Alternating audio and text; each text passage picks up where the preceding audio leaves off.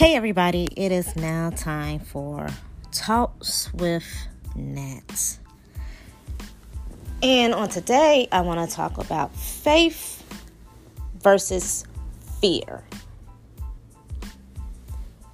Faith versus fear. Romans 10:17 says, faith is a spiritual force and it comes by hearing the word of God.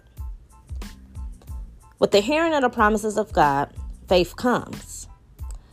As the promises is then spoken in faith, these spiritual forces, it reaches into the spirit realm and receive the promise into the natural realm.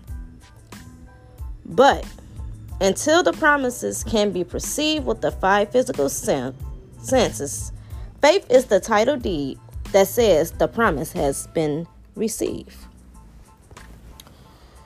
The Bible teaches us how to live by faith, how to receive by faith, how to pray in faith, how to speak in faith, how to stand in faith, and how to fight the fight of faith. Daniel, Moses, Abraham, Sarah, Peter, and Paul, and so many others who walk by faith in the worst of times. Look at the woman with the issue of blood.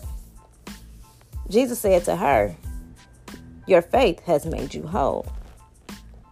Look at the father of a tormented child.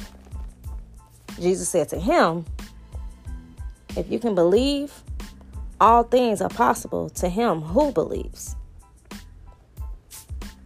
And he also said to the blind man, according to your faith, let it be to you. So,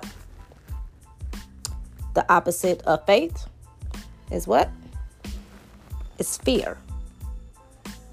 The spiritual force of fear is being unleashed during these times. In Luke 21:26, it talks of man's hearts failing them from fear and the expectation of those things which are coming on the earth. Fear of the unknown, fear of persecution, fear of not having enough, fear of financial loss, fear of premature death, fear of a terminal illness, fear of accidents, fear of terrorism are just a few of the ways this spiritual force speaks.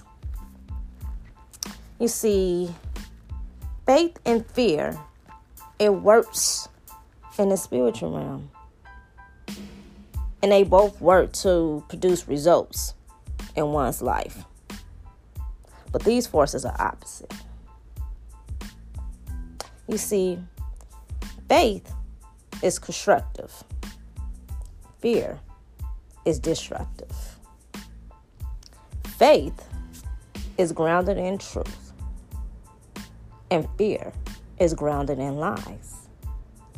Faith is based on the promises of God. Fear is based on the deceptive lies of Satan. Faith comes by the hearing the word of God. Fear comes by hearing the lies of Satan. Faith is released by speaking faith-filled words and by faith-filled actions. Fear is released by speaking fear-filled words and by fear-filled actions. Faith speaks a good report.